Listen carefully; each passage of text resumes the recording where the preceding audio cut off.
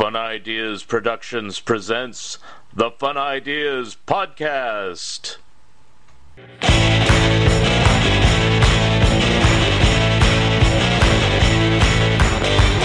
We see the syphilitic shrinking obelisk, the white man's wilting dick. We see through dangling jowls of seedy game show trolls the smiling lie of the televised hive. The witches are watching with their thousand eyes. Witches are watching with their thousand eyes.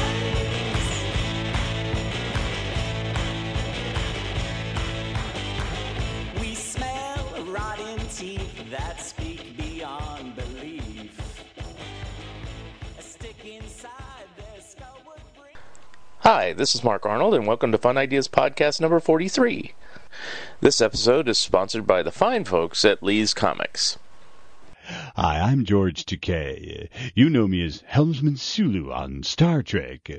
When I'm not busy going Warp Factor 8, I like to beam down to Lee's Comics in Mountain View and spend a lazy afternoon reading comics classics from Marvel to DC, from Dark Horse to Fantagraphics, and everything in between. So please, spend some time here at Lee's Comics and spend your hard-earned cash.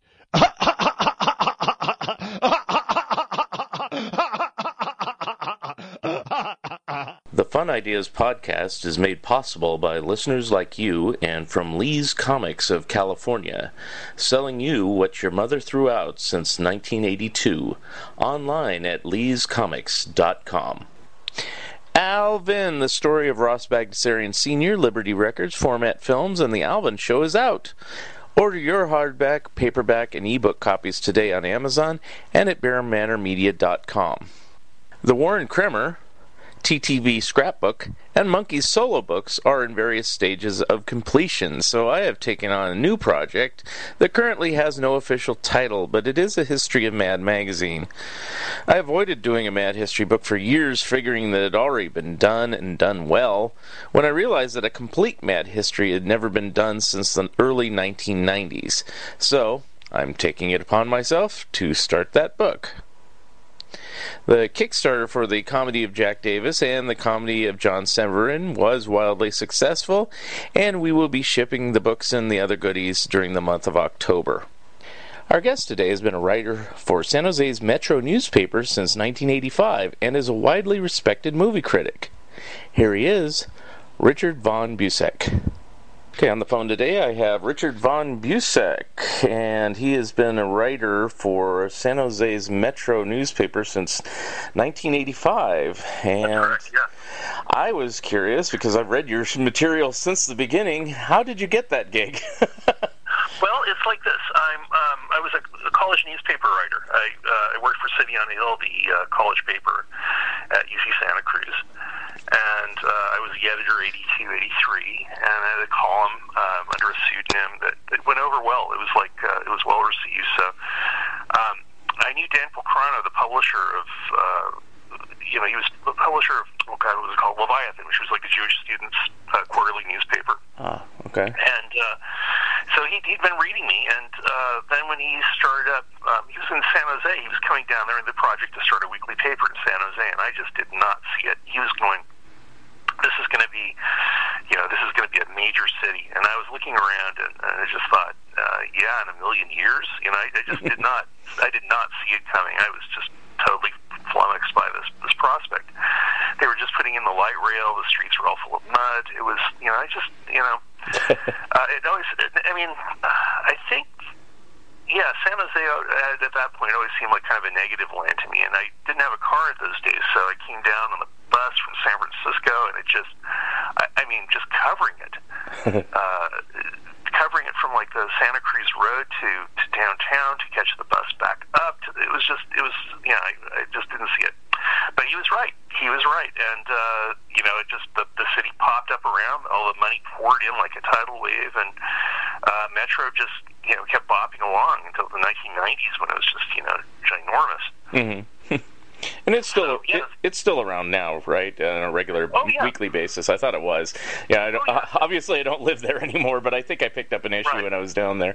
I saw you recently at the Silicon Valley Comic Con.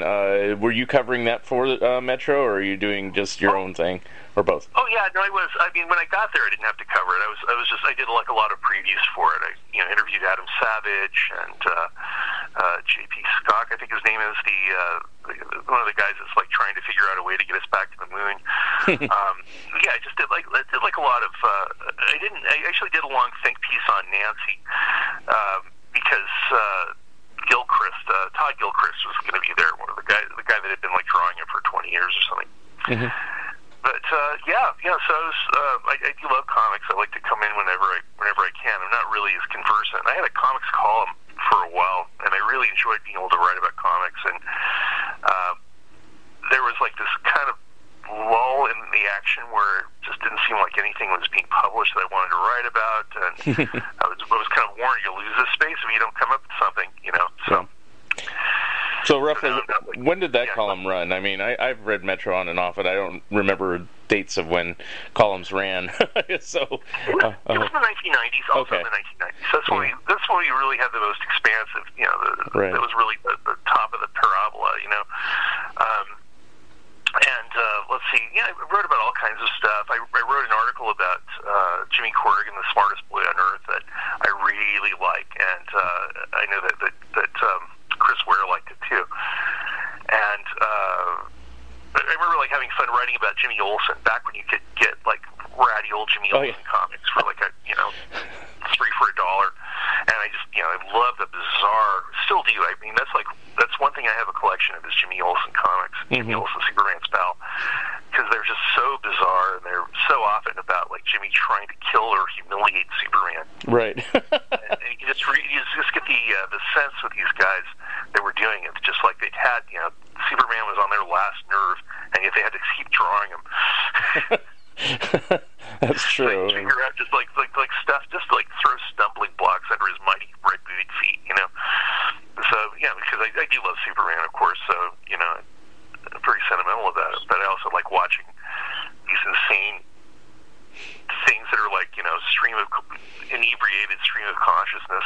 Yeah. I mean the pathway between Jimmy Olsen and Flaming Carrot is I think pretty straightforward.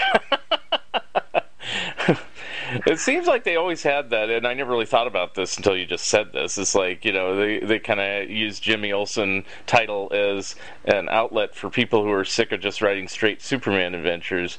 Seems like Lois Lane was also set up that way, and then all the various Super Horse and other characters that they had just to kind of say, all right. The cat, my friend Rebecca Wright, like, she did her thesis on Lois Lane comics because they were just so bizarre, like in their way kind of proto-feminist at times, and other times just plain lunatic. Yes. They did like a Black Like Me episode, just like that book by John Howard Lawson, I think his name was, the guy that like took the melanin treatments and passed for African American, wrote about it in the 60s, and so he did that to Lois too.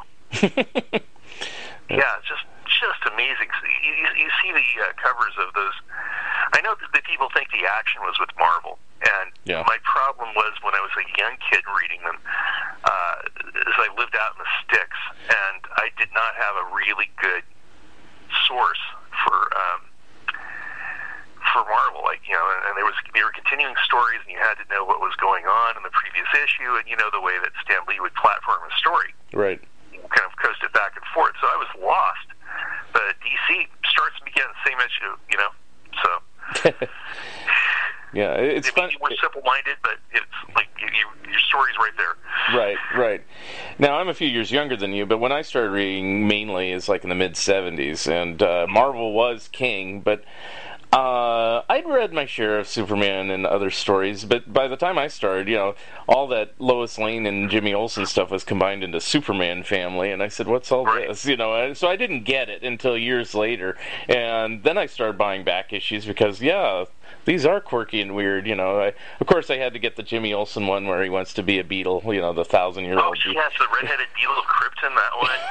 He was like a agent, and it wasn't until later that he really started to try to kill Superman. Right.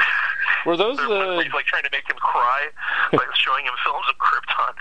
He destroyed that, which somebody presumably took. I don't know how they filmed it, but were those the Jack Kirby issues, or was that even before that? That was before Jack Kirby. Okay, that's what I thought. Jack Kirby, as much as I love King Kirby, those when he took over, that was kind of a deal breaker, just because I'm kind of allergic to newsboys and kids with doibies, talking like this.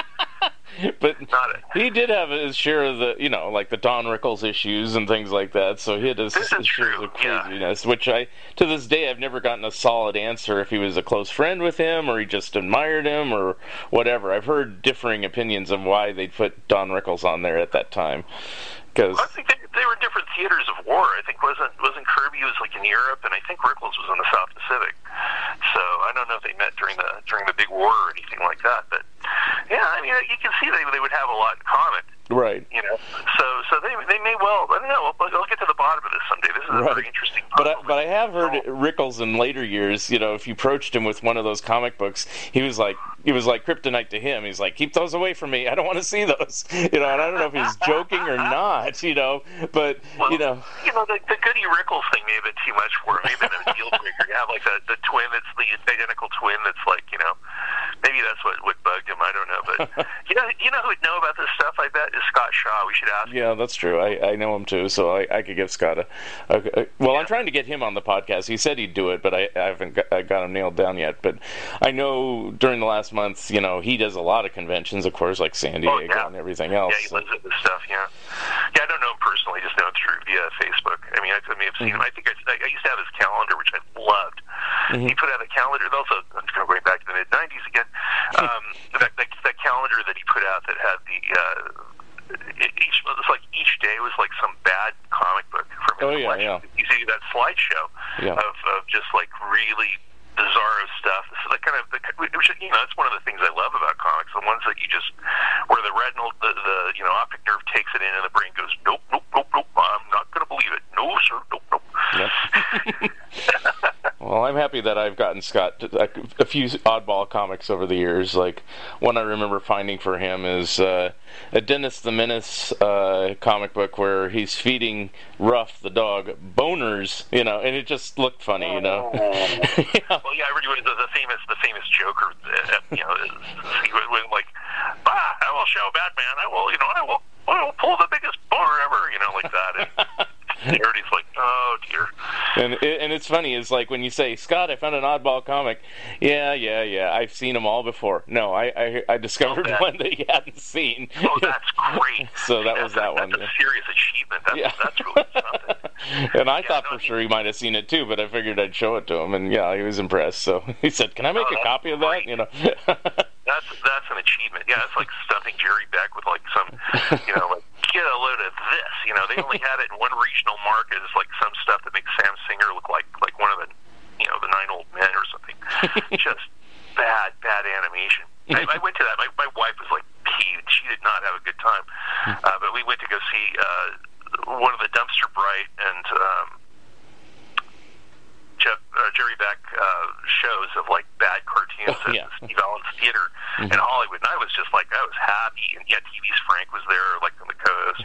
I was like, wow, these are some bad cartoons. This Patty the Pelican from Chicago in the 50s. You see it on YouTube, and you just go, oh lordy, Yeah. And I get it, and you get it. I could see if you're not a cartoon fan, or you're not a true bad cartoon fan, you'd say, this is just bad. I don't get it. It's like, what am I watching this for? Yeah, exactly. But it's so bad it's good. I mean, Jerry has admitted on other shows, and to me personally, I don't show truly bad stuff that's just unwatchable. It'd have to have some sort of bizarre appeal to it. And it does. Like, what was the one he has? Is it T-Man or Titanium Man, or I can't remember. Oh, yeah, that's it. The Action Titan or whatever. Titan. Exercises. Barely animated. And his arms are like longer than his legs when he does his exercises. Time for Titan and all that stuff. It's like, whoa, where did you get this stuff, Jerry? I thought I had bizarre stuff, but Oh no, I remember that one. I remember they did broadcast it. They had this, the lower watt television stations would broadcast this stuff. Oh, you know, I was at the Coliseum yesterday, actually 2 days ago, and they were doing that thing with the flapping disembodied lips on the blank cartoon faces. Oh, like Clutch Cargo? Like yeah, that? Exactly. I was just like yelping. I was like going, guys, look at this, look at this. They're doing the Clutch Cargo thing. And what's going on about now?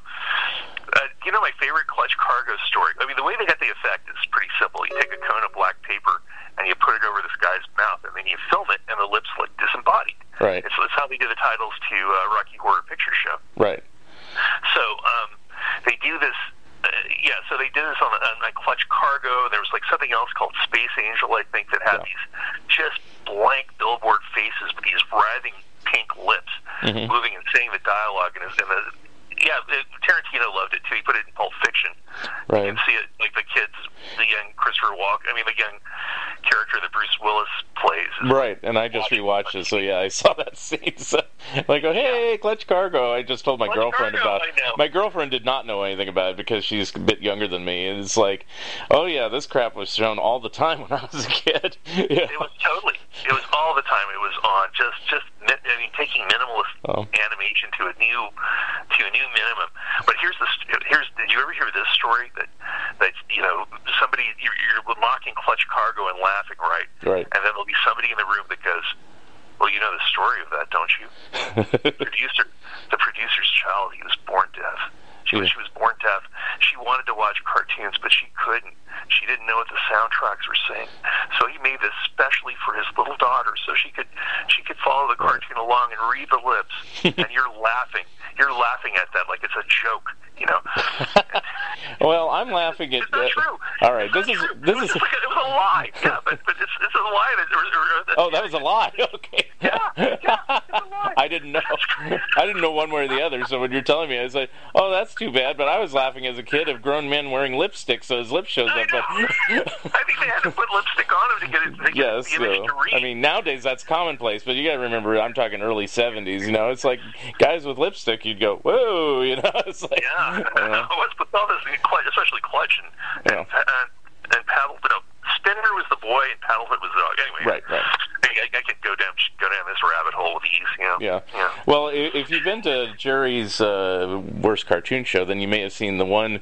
It's called Synchrovox. That's what they called that. The one Synchrovox that didn't. Thank you. The one Synchrovox show that didn't sell, but he shows it. There's a pilot made of Moon Mullins, the old newspaper comic strip. Oh no! Weird.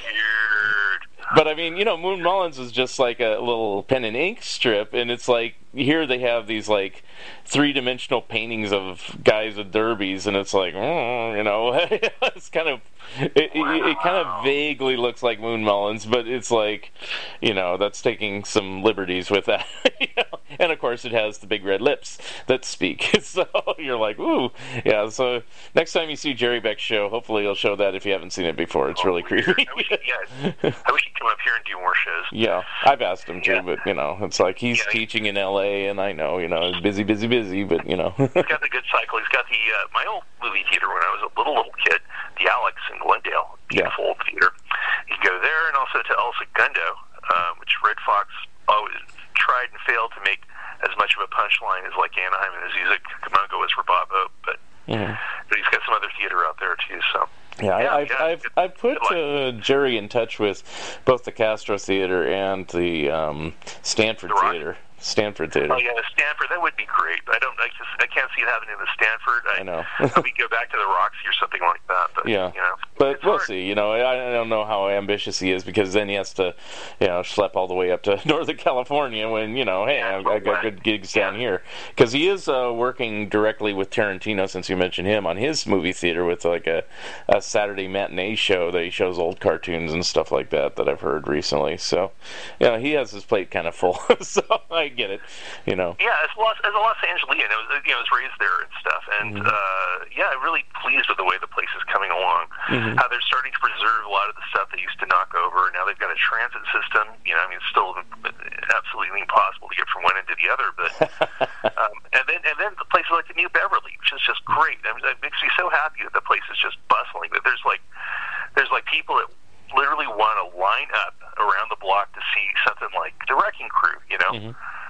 And it's not it's like it's the second worst Matt Hell movie. But yeah, people they want to see it on screen 35 millimeter. It's like great. Yeah, Philip Carlson, go in there and rhapsodize about the genius of Phil Carlson, which is not really in display in that movie.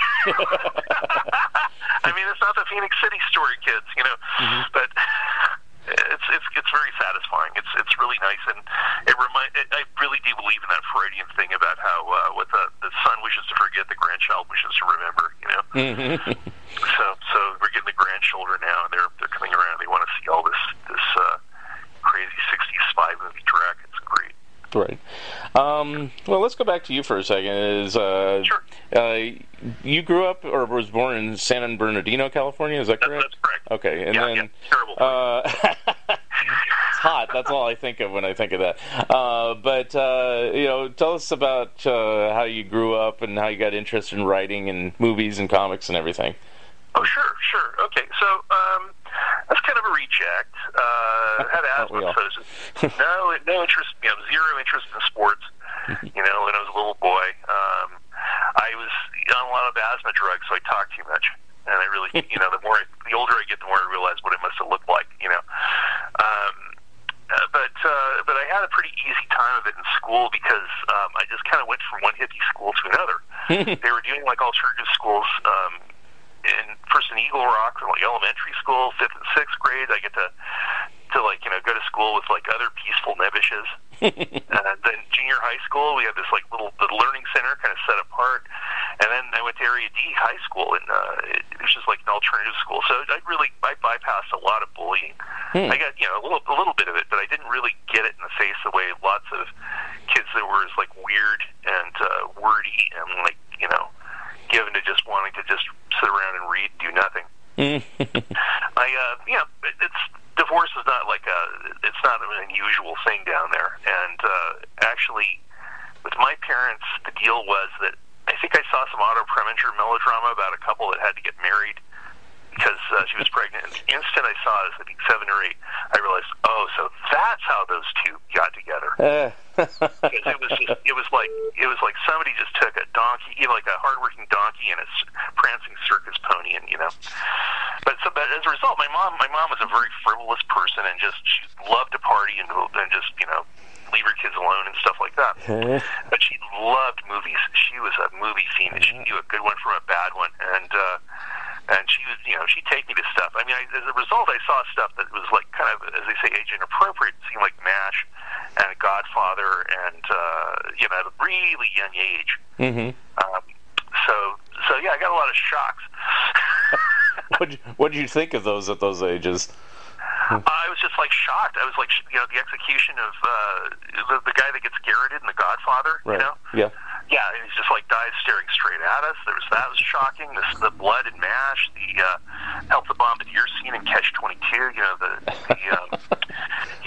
just like it was like a shocking time, and but at the same time, I mean, and I did, I would go to see stuff. They had revival houses, and I would go on the bus to go to the New Vagabond and Wilshire Boulevard and see on the waterfront, but really, it was 50 years ago. This January 1st is the one that really just I was thunderstruck by, and it's not even perhaps it's not one of the greats of the greats, but when I saw Her Majesty's Secret Service on January 1st, 1970, in the Academy Theater, that was it for me.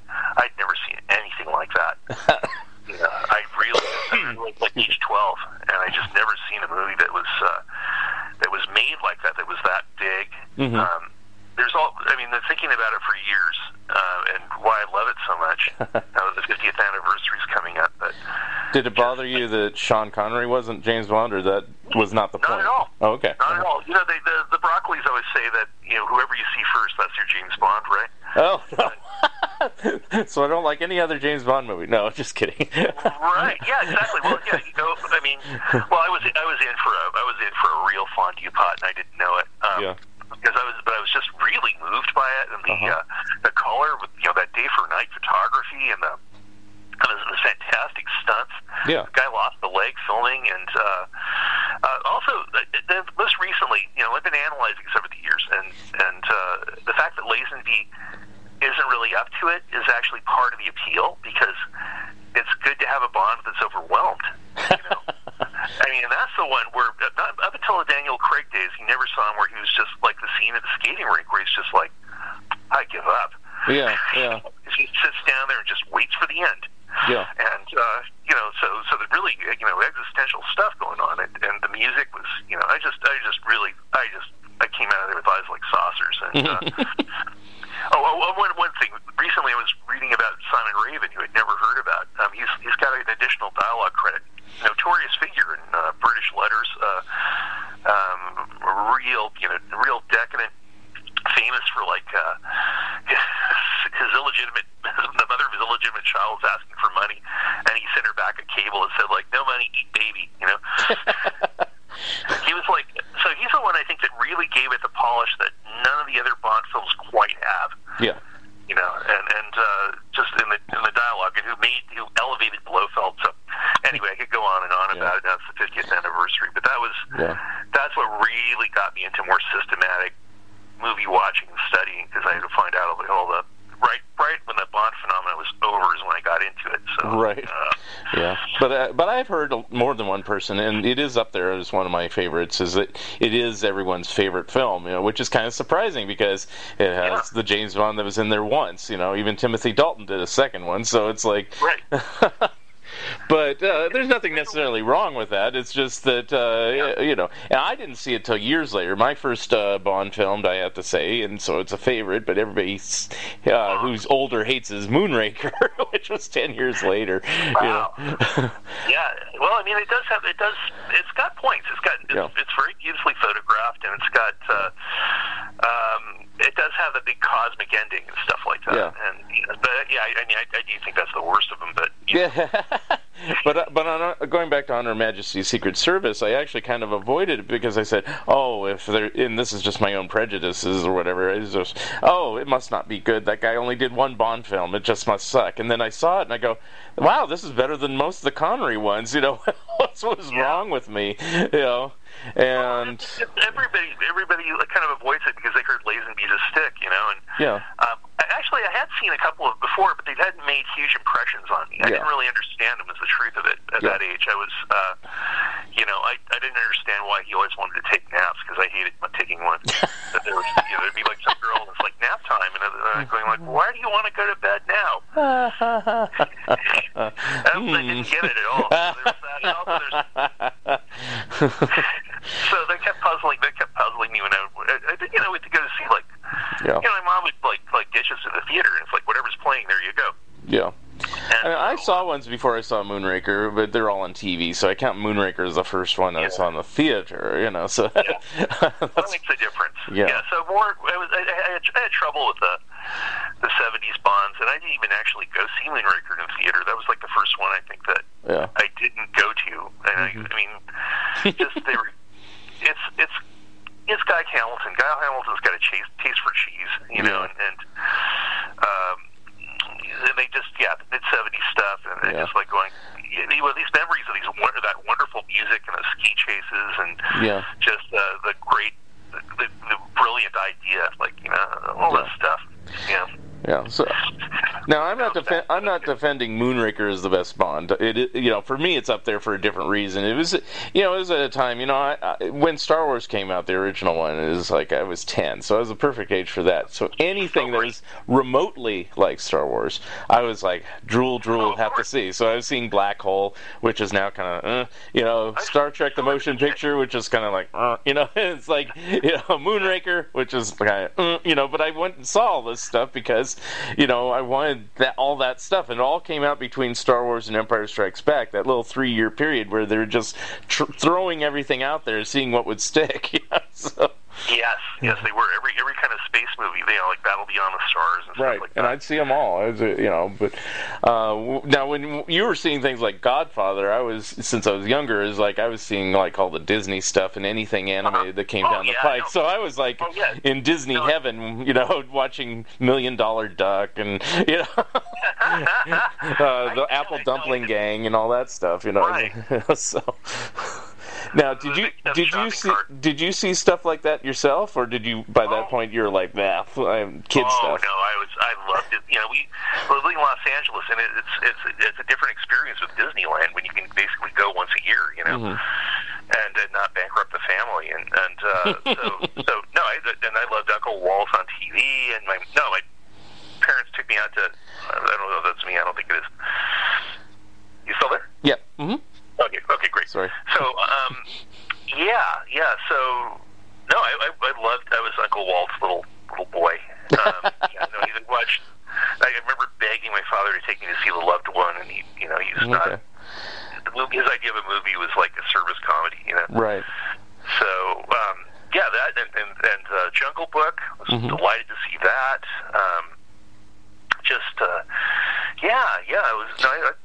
I love Disney. I loved all that stuff. So you pretty much saw everything then back in those days, whatever came out? Exactly what it was like, yeah. Okay. We went and saw everything. We went to bargain matinees, when I was out sick with the asthma and stuff like that, get taken out. It was great. So how often did you go to the movie every time during the week? Oh, probably twice or three times a week. Oh, wow. Okay.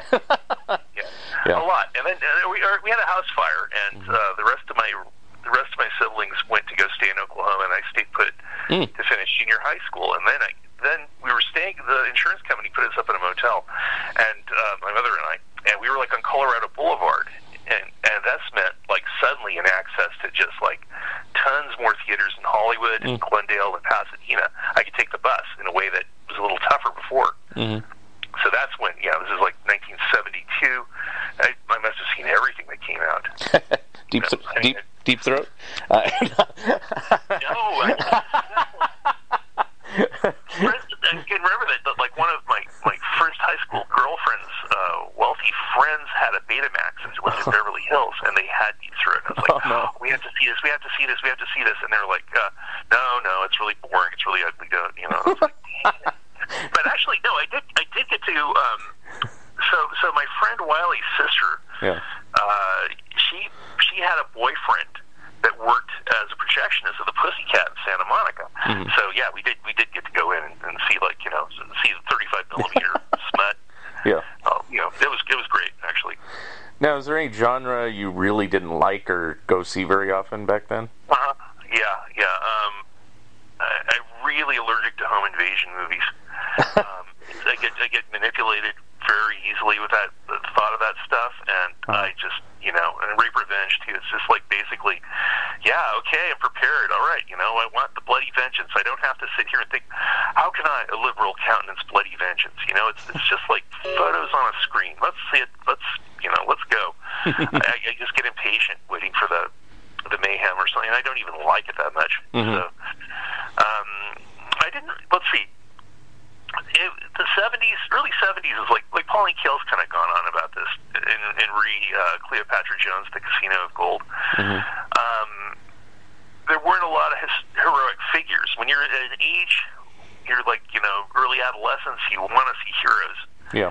And that's not what the early 70s did. And I can remember like going to see Long Goodbye and being really disappointed and angry at what Altman did to Philip Marlowe, because I always thought he was my favorite fictional figure that wasn't James Bond. So,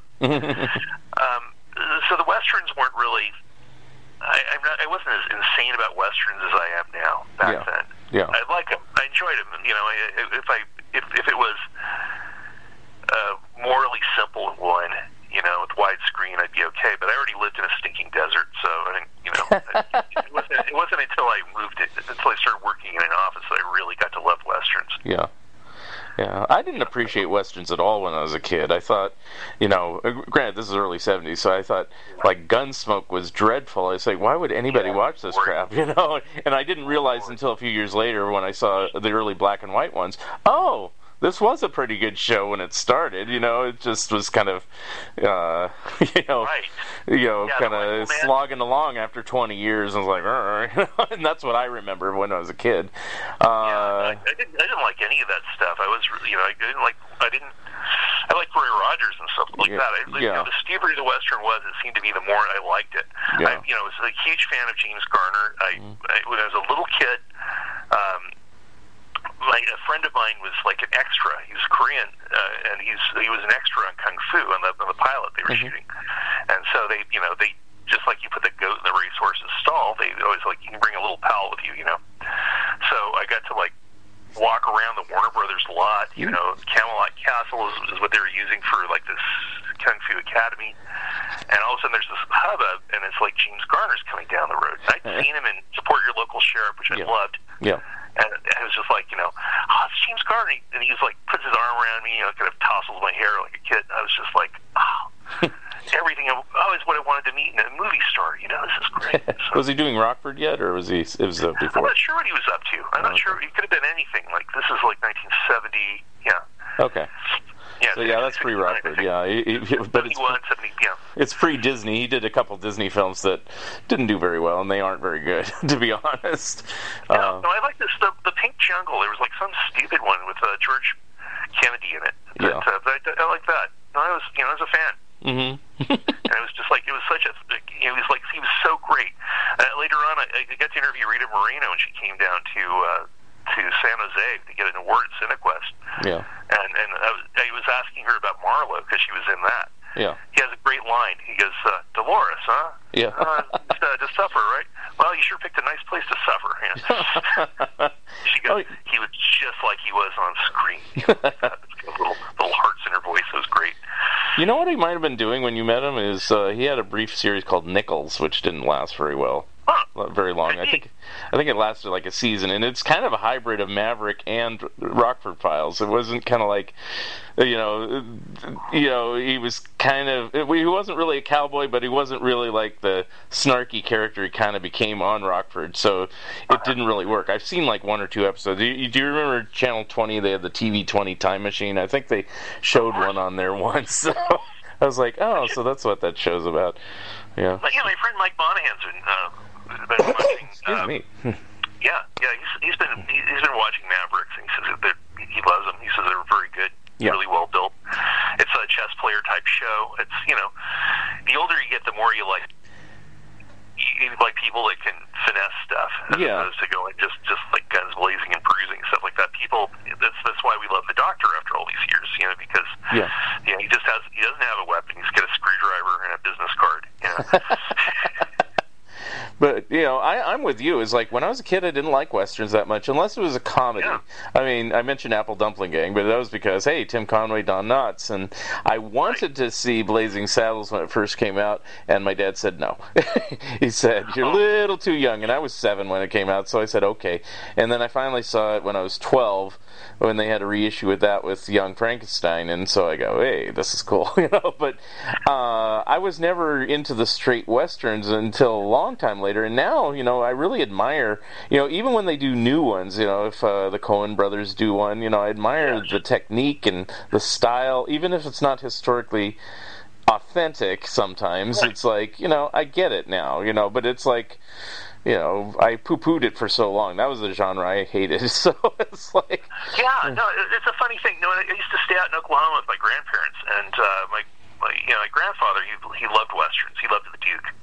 He had good taste in him. I remember that Run of the Era by Sam Fuller came on TV. He goes, we need to see this one, Yeah. But, he'd get him out to a drive-in or something like that, so we ended up seeing, like, some Lee Van Cleef thing. We saw, there's this one, I'll never forget this, like a dying day regret. We're going by the drive-in in Kickapoo Spur in Shawnee, and I thought, for once, I'm not going to go, let's go to the movies, like I always did. A big pain in the butt. And it was like dollar night. It was Wednesday, and they were going to show The Alamo. Mm-hmm. And I'm like going back, and later on I mentioned it, and he goes, you should have said something. We would have gone.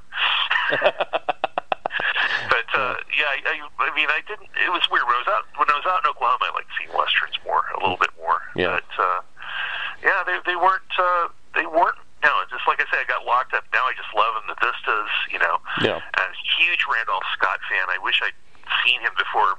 Yeah, we saw Blazing Saddles, my mom and I, like, the day it came out, pretty much. Right. And I just didn't get a lot of the jokes. It's the same problem with Young Frankenstein if you don't see Son of Frankenstein first. Right. And and I saw that one a long time later. It's funny. I had seen Bride in the original Karloff one, and for years I just thought Inspector Kemp was just a made-up thing. And then I go, there he is. He's in Son of Frankenstein. All in Son of Frankenstein, right? Exactly. Like, you know, Gene Wilder's trying to be Basil Rathbone. He's not trying to be Colin Clive. They shook me a little. I didn't. You know, I mean, of course, I laughed and everything, but right. I didn't understand it. It's kind of a point-by-point version of Son of Frankenstein. Amazing that one came out in '39. Part of that, you know, that's more evidence of 1939 being this peak year. You know. Yeah. But that's what I noticed on horror movies is like a lot of times they'd put out the original or maybe the first sequel, but then you never hear about the other ones. Like the other one that kind of floored me is I was reading a Famous Monsters or something, and they said there was a third creature from the Black Lagoon. The creature walks among us, and I was like, how do you see this? You know, where do you see this? I didn't know there was this one. I mean, it's not the greatest film, but it's like for years I wanted to see it because it's like I had seen the other two a zillion times.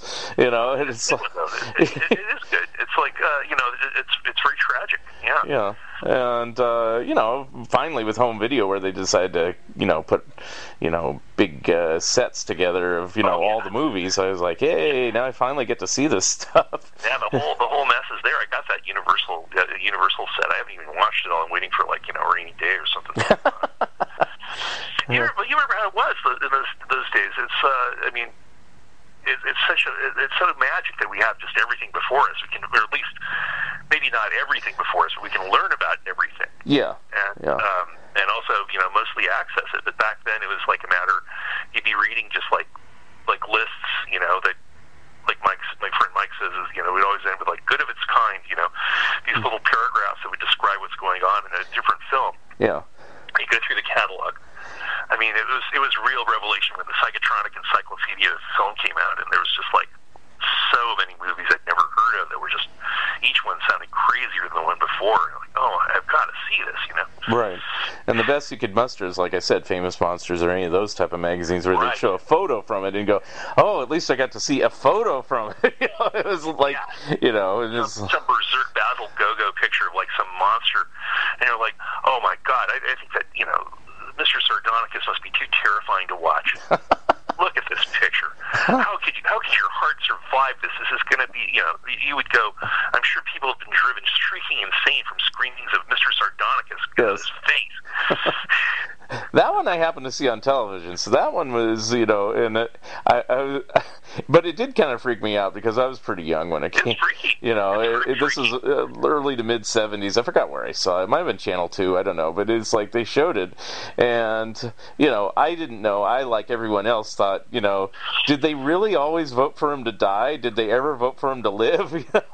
Well, this is a question that John Waters has put up. Yeah. Like, he's going like, you know, where's the AFI when you need him? You know, he's going to find and restore the alternate ending where Mr. Sardonicus finds love in the form of a beautiful woman or something like that. Yeah, and it was his book, his Crackpot book, that talked about that. And you know, he was the one who actually got me into Castle films. I didn't know who William Castle was, but I certainly knew his films. And he says, I love William Castle more than Ed Wood. And I go, hey, that's a good statement because, you know, and it is. I do. You know, and it's like, and then I realized that Sardonicus was one of his films, and I go, hey, that's right. Did they ever have it where people voted for him to live? I don't know. You know, it's like I never really thought about it. And then I think it was Malton or something that finally said, no, there's only one ending, blah, blah, blah. You know, it's like... Yeah, of course, he figured, you know, like I think Waters said, just basically, yeah, you know, what do you expect? You just bank on the bloodthirstiness of the audience, you know.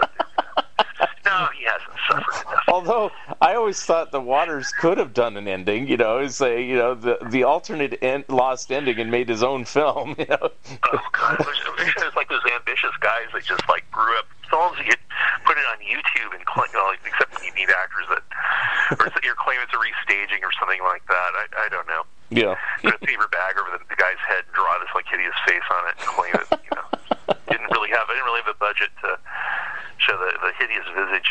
Mm-hmm. Well, they did have like, I mean, hideous disfigurement was. I mean, movies of hideous disfigurement was something that I was really big on because it was my most dreaded fear that I was not just going to be like a weird, you know, Chatterbox reject, but that I was going to actually also be like kind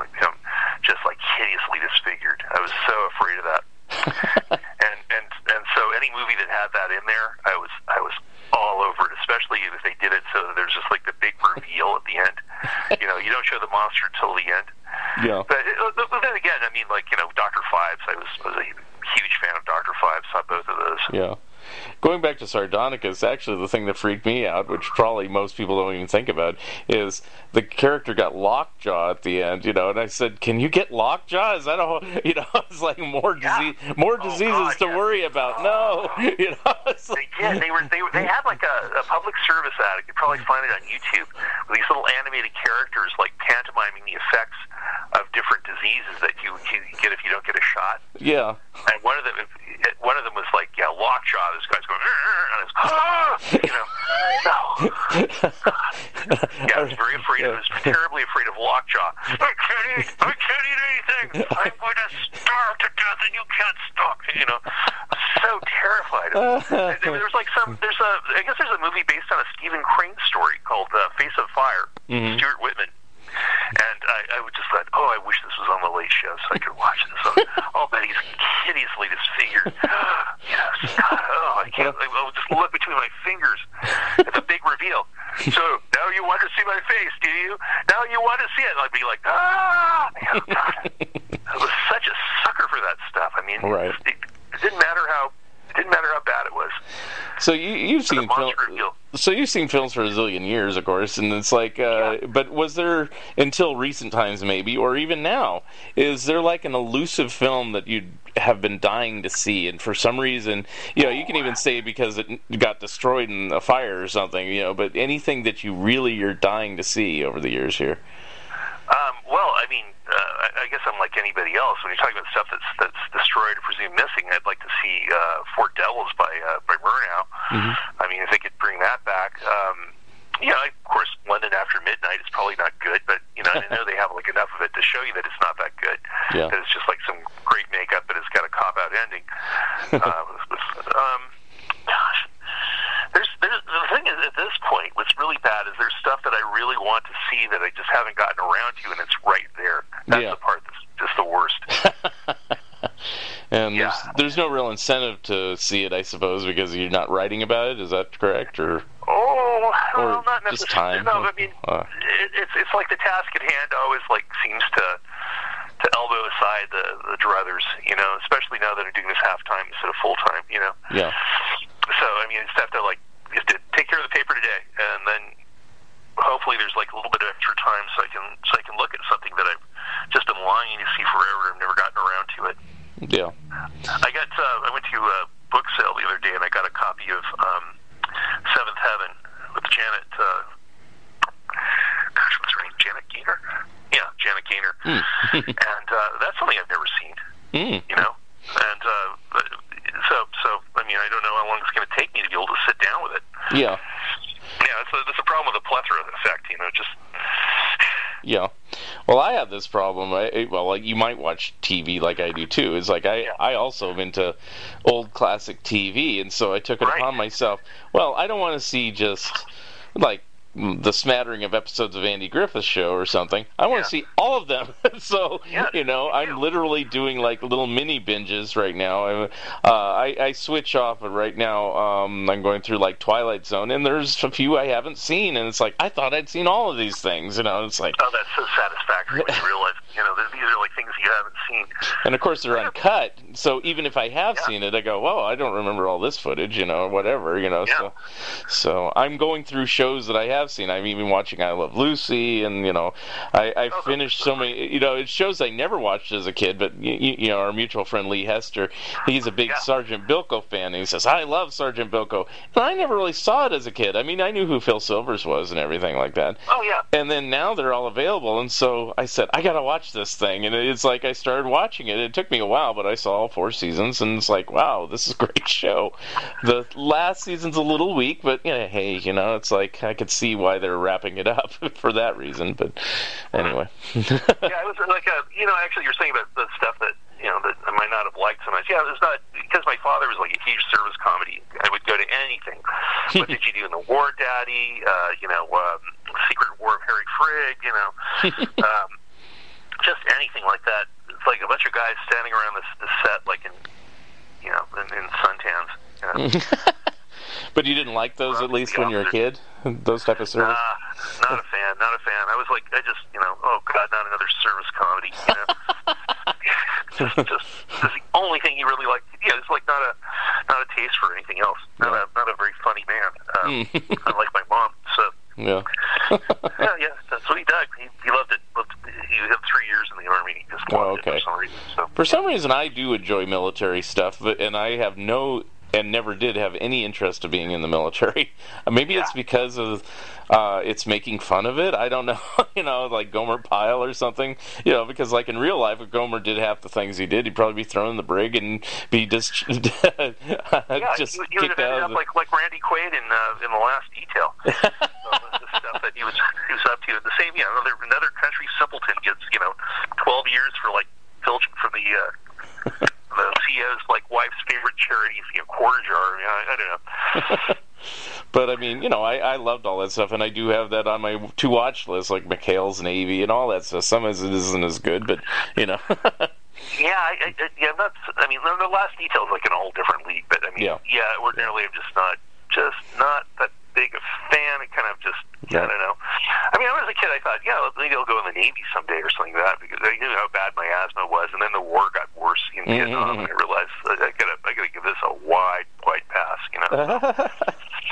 So no military for me. Between that and the asthma, I mean, I never would have made it past the door, basically. But now I wish I'd done some sailing, of course. Yeah. But it just end up mopping toxic chemicals and I like the sitting behind the desk pushing papers. That's a good idea. That's a good too. Yeah, that would have been probably my service to my country. It's funny though, because now we had the all volunteer army for so long, and as a result, it kind of causes a stalemate. It's like how to deal with the problem of military actions and stuff like that. Everybody's afraid to in the days when everybody went in, there was the honor of that type of stuff would have been just laughed at. I mean, when I was a kid, everybody went in, but you sure didn't see honor of that things everywhere, Mm-hmm. So it was I was just thinking, I was writing about Harold and Maude the other day. Mm-hmm. And I was kind of bugged by the stuff that I used to think was hilarious, the bit with the amputee uncle who's wants Harold to go in and the army will make a man out of him. And it's for me, it's like caricature. First off, because you look at that Harold and think the military's the last place. They don't need you. You're crazy, Yeah. But also, I thought this is like that Kipling thing about making mock of uniforms that guard you while you sleep is cheaper than the uniforms, and they're starvation cheap. But then I found out that the actor who plays this amputee guy was in the military. He had a bad war. He was he was in the South Pacific. Yeah. So, but he thought it was okay, Probably he thought, well, I'm going after the officers, Right. So it's a different thing. I was an enlisted man. They were officers. And you don't really see that so much in today's military movies. Right. Here we go. We've got another damn Top Gun coming out too. Yeah. Those are movies I generally avoid. So. Yeah. Well, unless you have to write them. Are you required to see certain things, or do you have free reign to write about or see?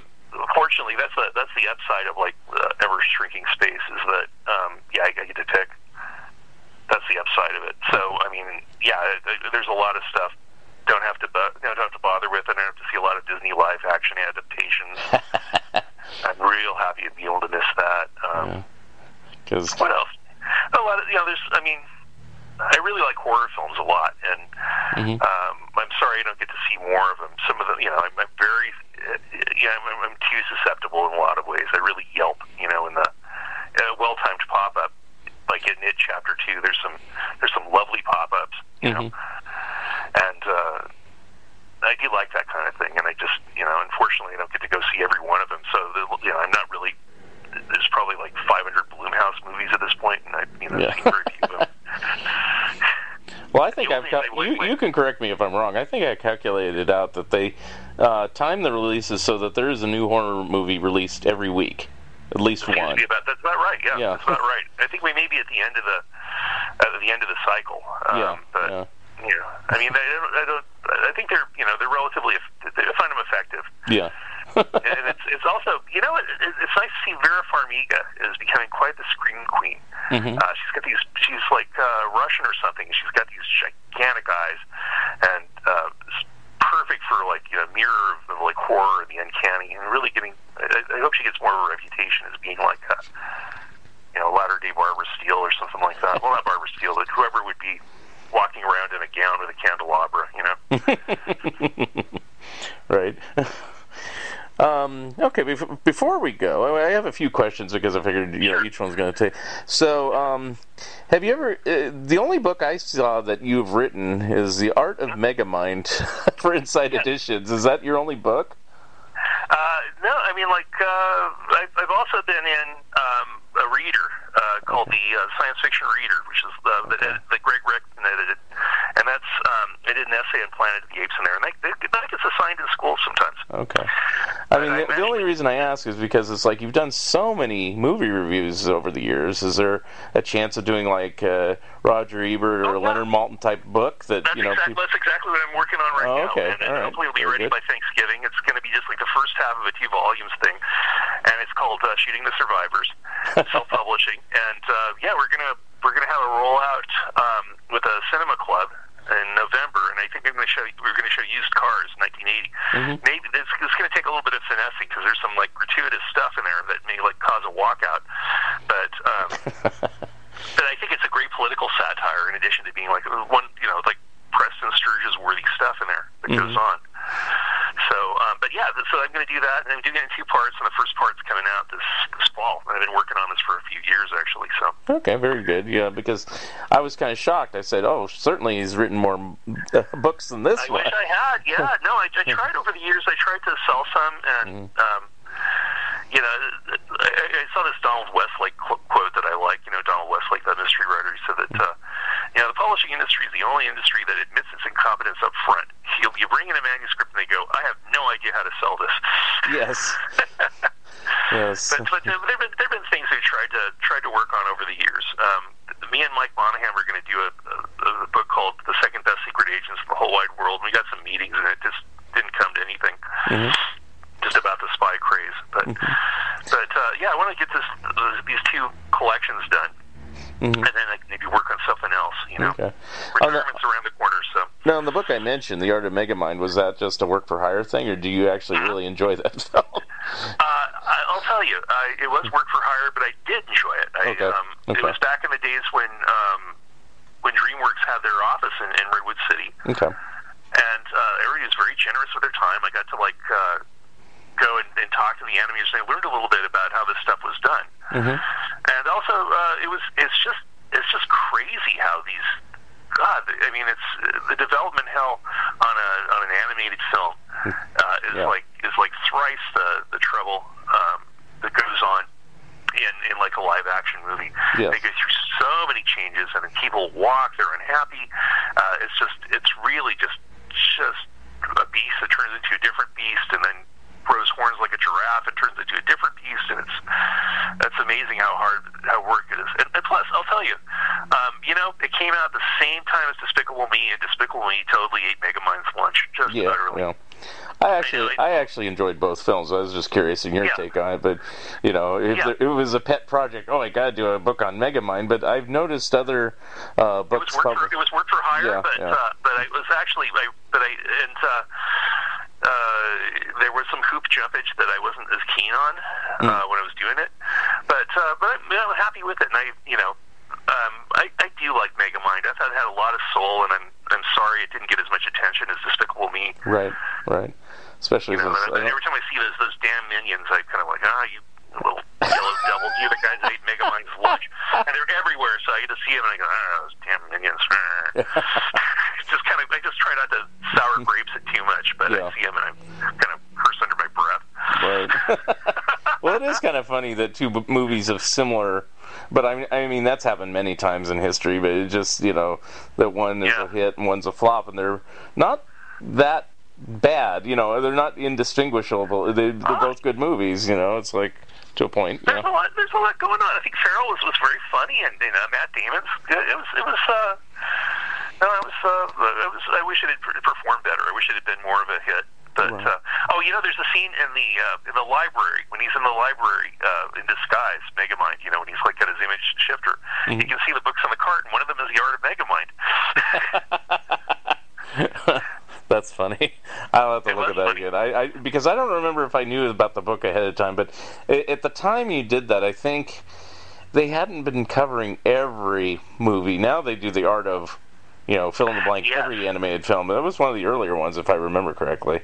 It was Insight. Insight was doing that sort of thing, and then my editor moved to Nashville, Jake Gurley.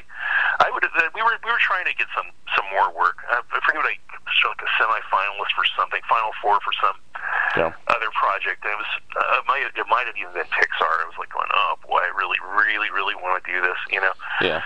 But it didn't come to pass. Yeah, but I know, we mentioned Jerry Beck.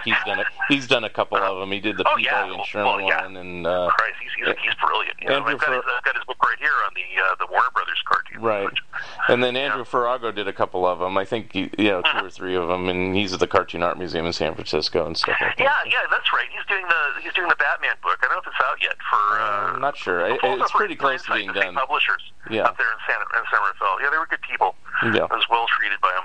Mm-hmm. And he also did a Teenage Mutant Ninja Turtles book. He did a Looney Tunes book too, and he did a book on 80s cartoons I helped him out with. Things like great! That. So, what are you doing? What's your next book? What's my next book? Okay, let's see. The Chipmunks book came out earlier this year, and I have 3 that are in various stages of completion, and so I'm not taking on any more until they're done, because I've never had so many just outstanding projects all at once. So I have a Warren Kremer book that's with cooperation with the Kremer family, and if you don't know who he is, he drew most of the Casper and Richie Rich stuff over the years. Oh, great. Okay. But he did a lot of other stuff. See, a lot of people only think, if they know who he is, they think that's all he did. But no, he did pulp drawings, he did superhero stuff, he did everything, and he did the horror stuff at Harvey and stuff like that. But, a lot of people don't think he's an artist that should be regarded like Carl Barks is for Donald Duck, or Dan DiCarlo is for Archie. He just doesn't have the recognition, and it's a shame, because he was a really excellent artist. So but because it was connected to Casper and Richie Rich, that's kid stuff. Nobody cares. Well, I know it's a pity about that, but it's good that you're doing all this stuff. Have you ever been to Columbus, to Ohio, to see the big collection of newspaper strips and stuff there? No, I should get out there. I have never been to Ohio at all. So I've been to most of the southern states and to New York and a couple other northern states, but mostly the South and California and everything else. But one of these days. And then I'm working on a second. All these are actually written. It's just in various stages of completion. The second Monkees book with Michael Ventrella. We did one about the Monkees. It was our reviews of all their songs, and then the publisher wanted a second book, and we were hitting our heads trying to figure out how to do a second book, and so we decided to really delve into their solo careers, because nobody ever does. They talk about that 2-year period. They're the Monkees, and then somebody might say, "Oh yeah, they reunited."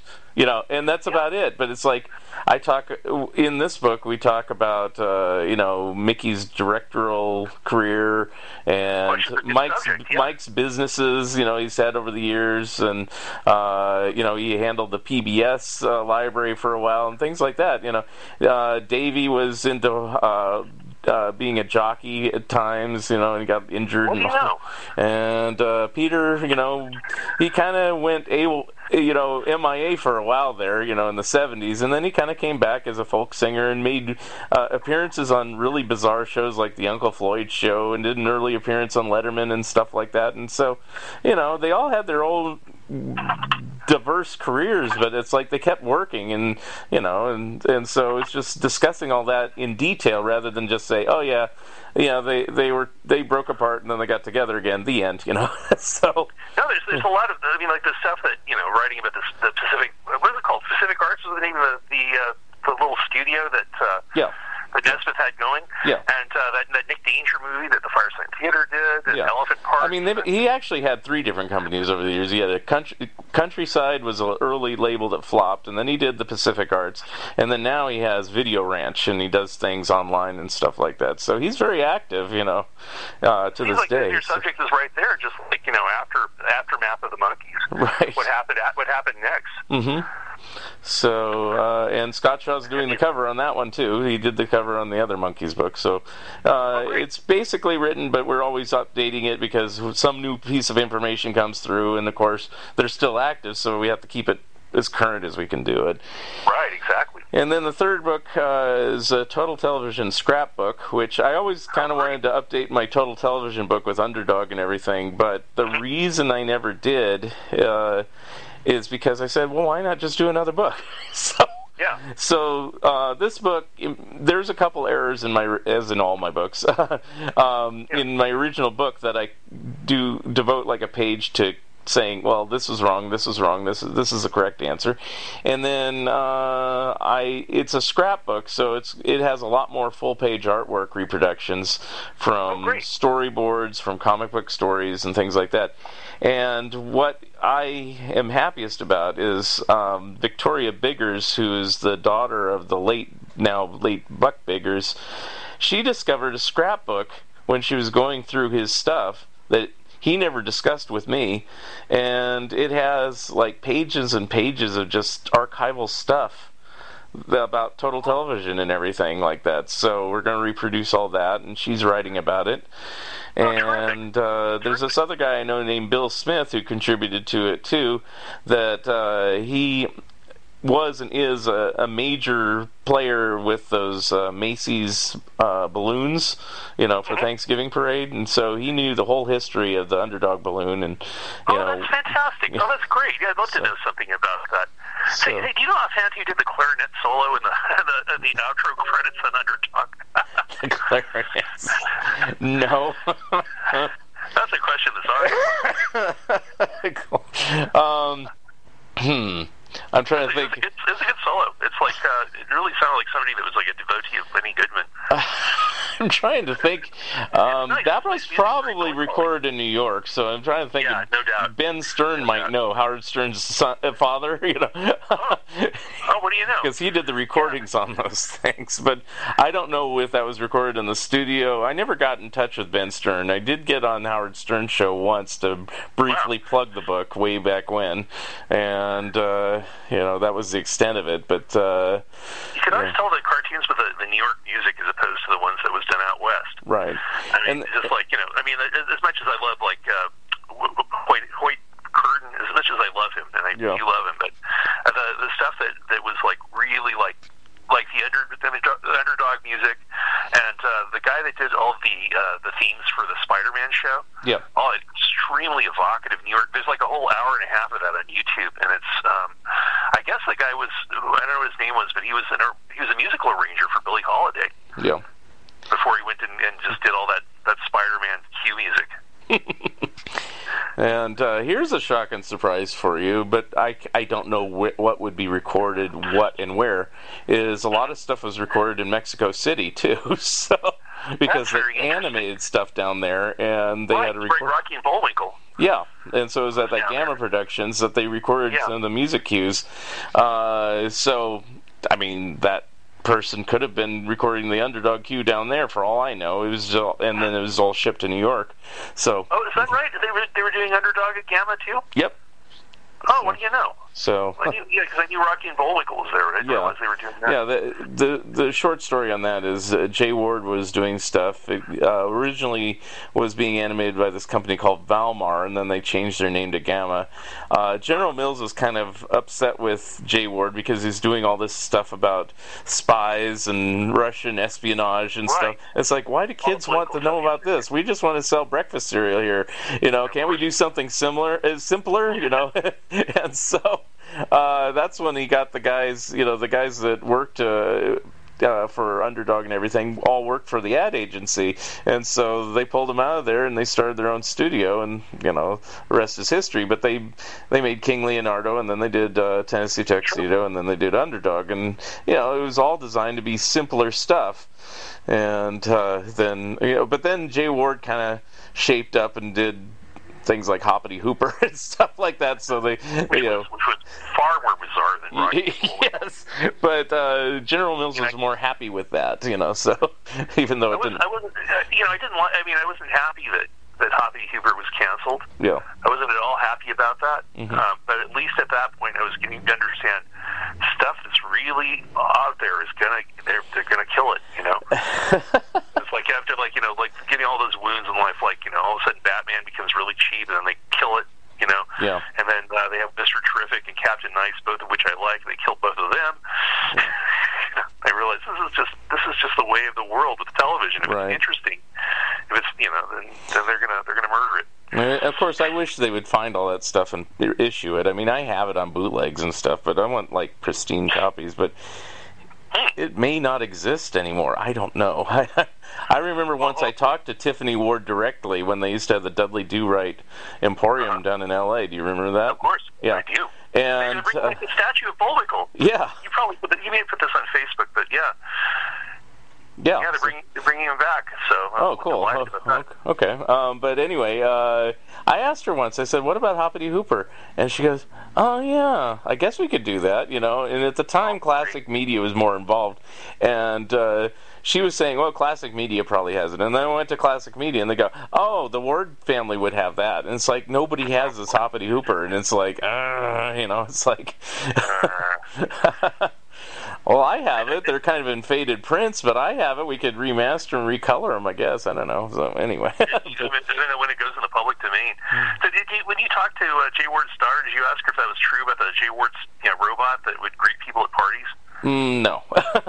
Yeah. I don't know if that's a true story or not. Yeah.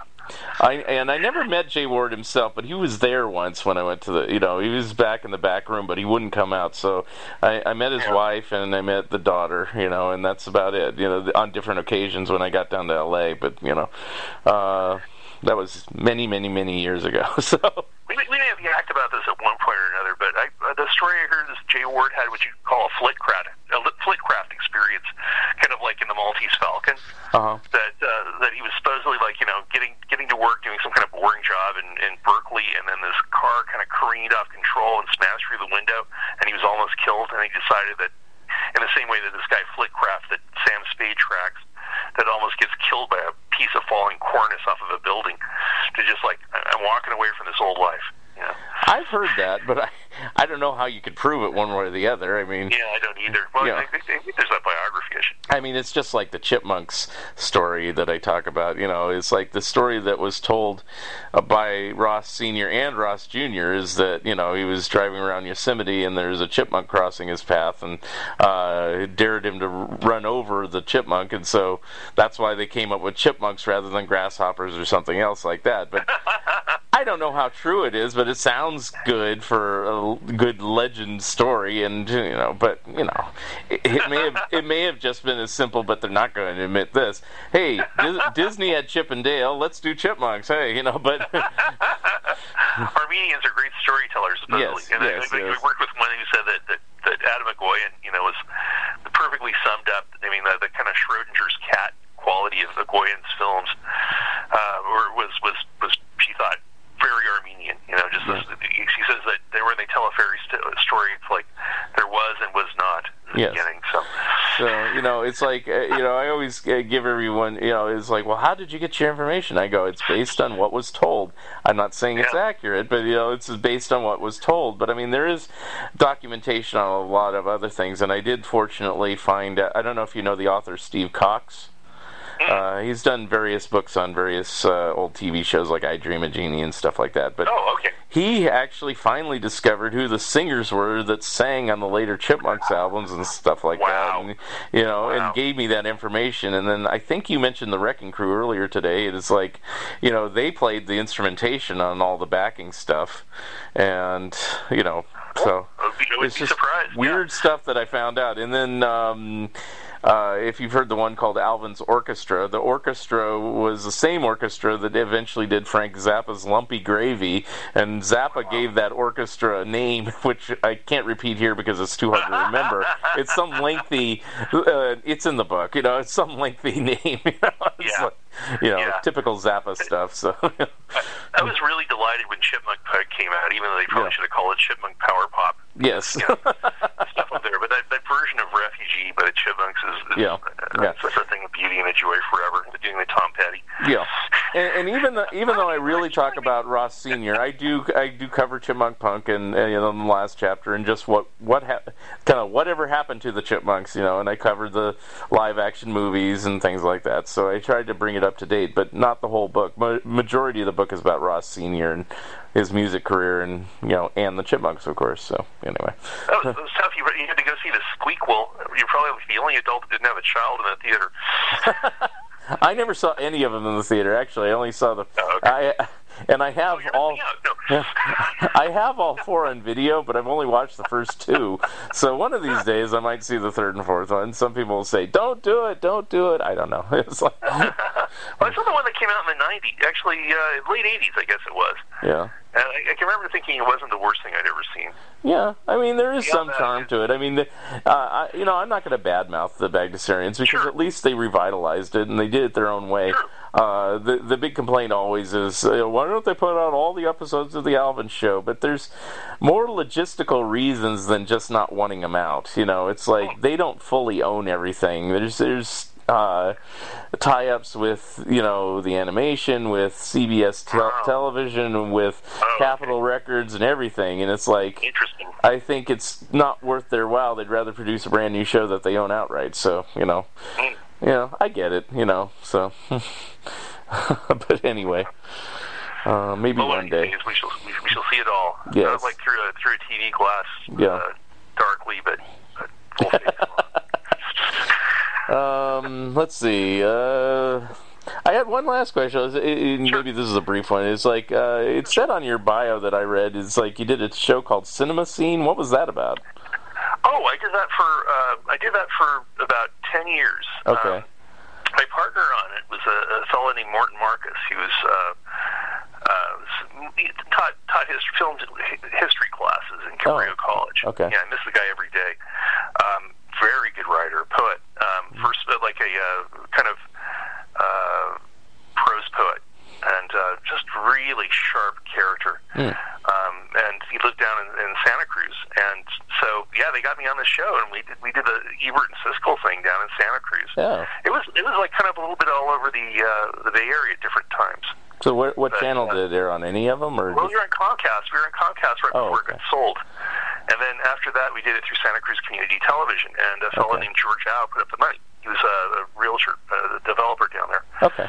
So we did this. I don't think there's a little bit of it on YouTube. I really enjoyed doing that. Mm-hmm. Plus, I got to commute down to Santa Cruz where I'd gone to college and stuff. Well, that's cool. Yeah, and I don't think television is a good media for me, but I did it forever. Yeah. Yeah. Yeah, well, I did a few public access things, so I understand what you're talking about. Mostly behind the scenes. I was usually running camera or something, but and I was a cablecaster for a while. But I totally understand it.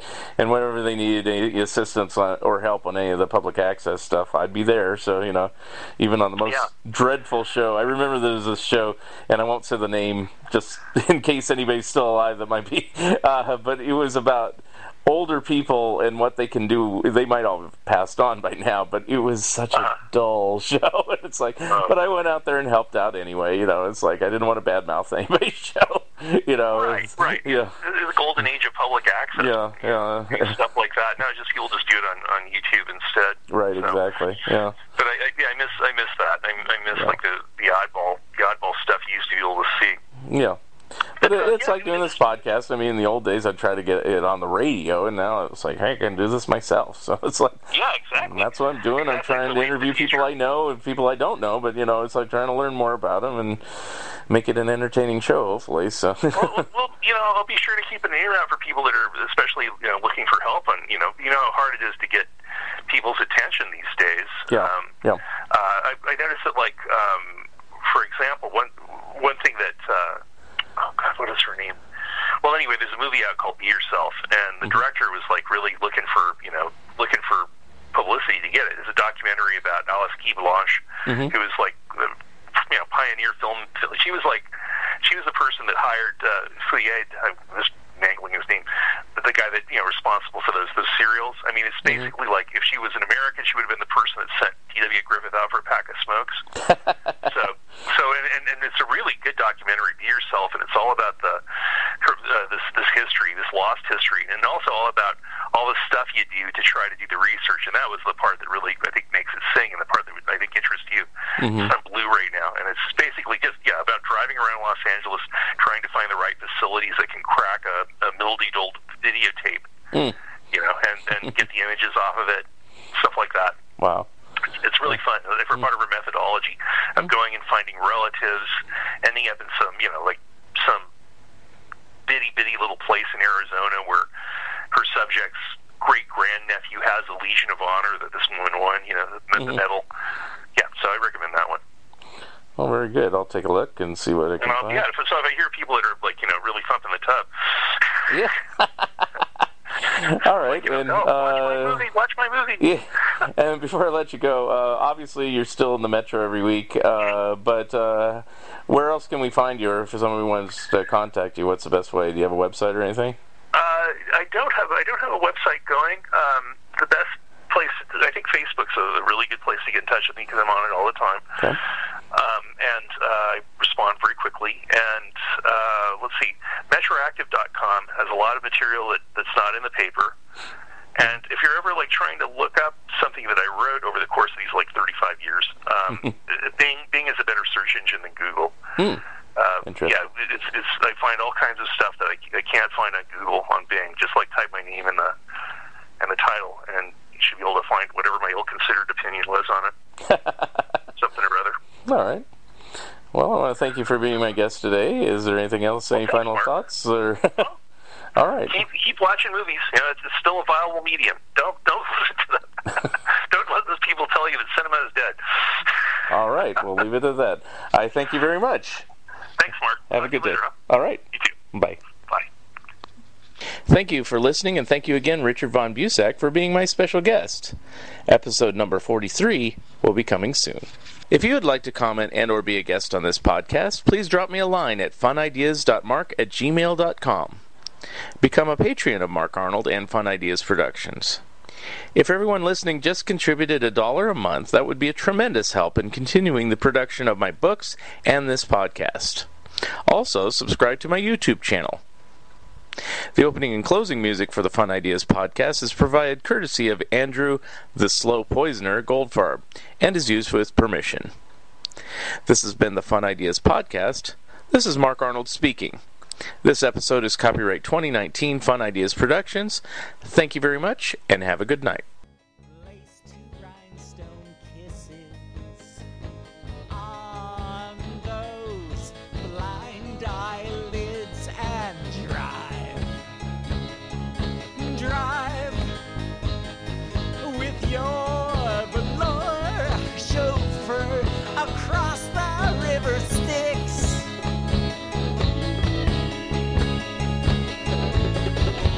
Popping creation pills in the pink electric church. The final flicker of your lose.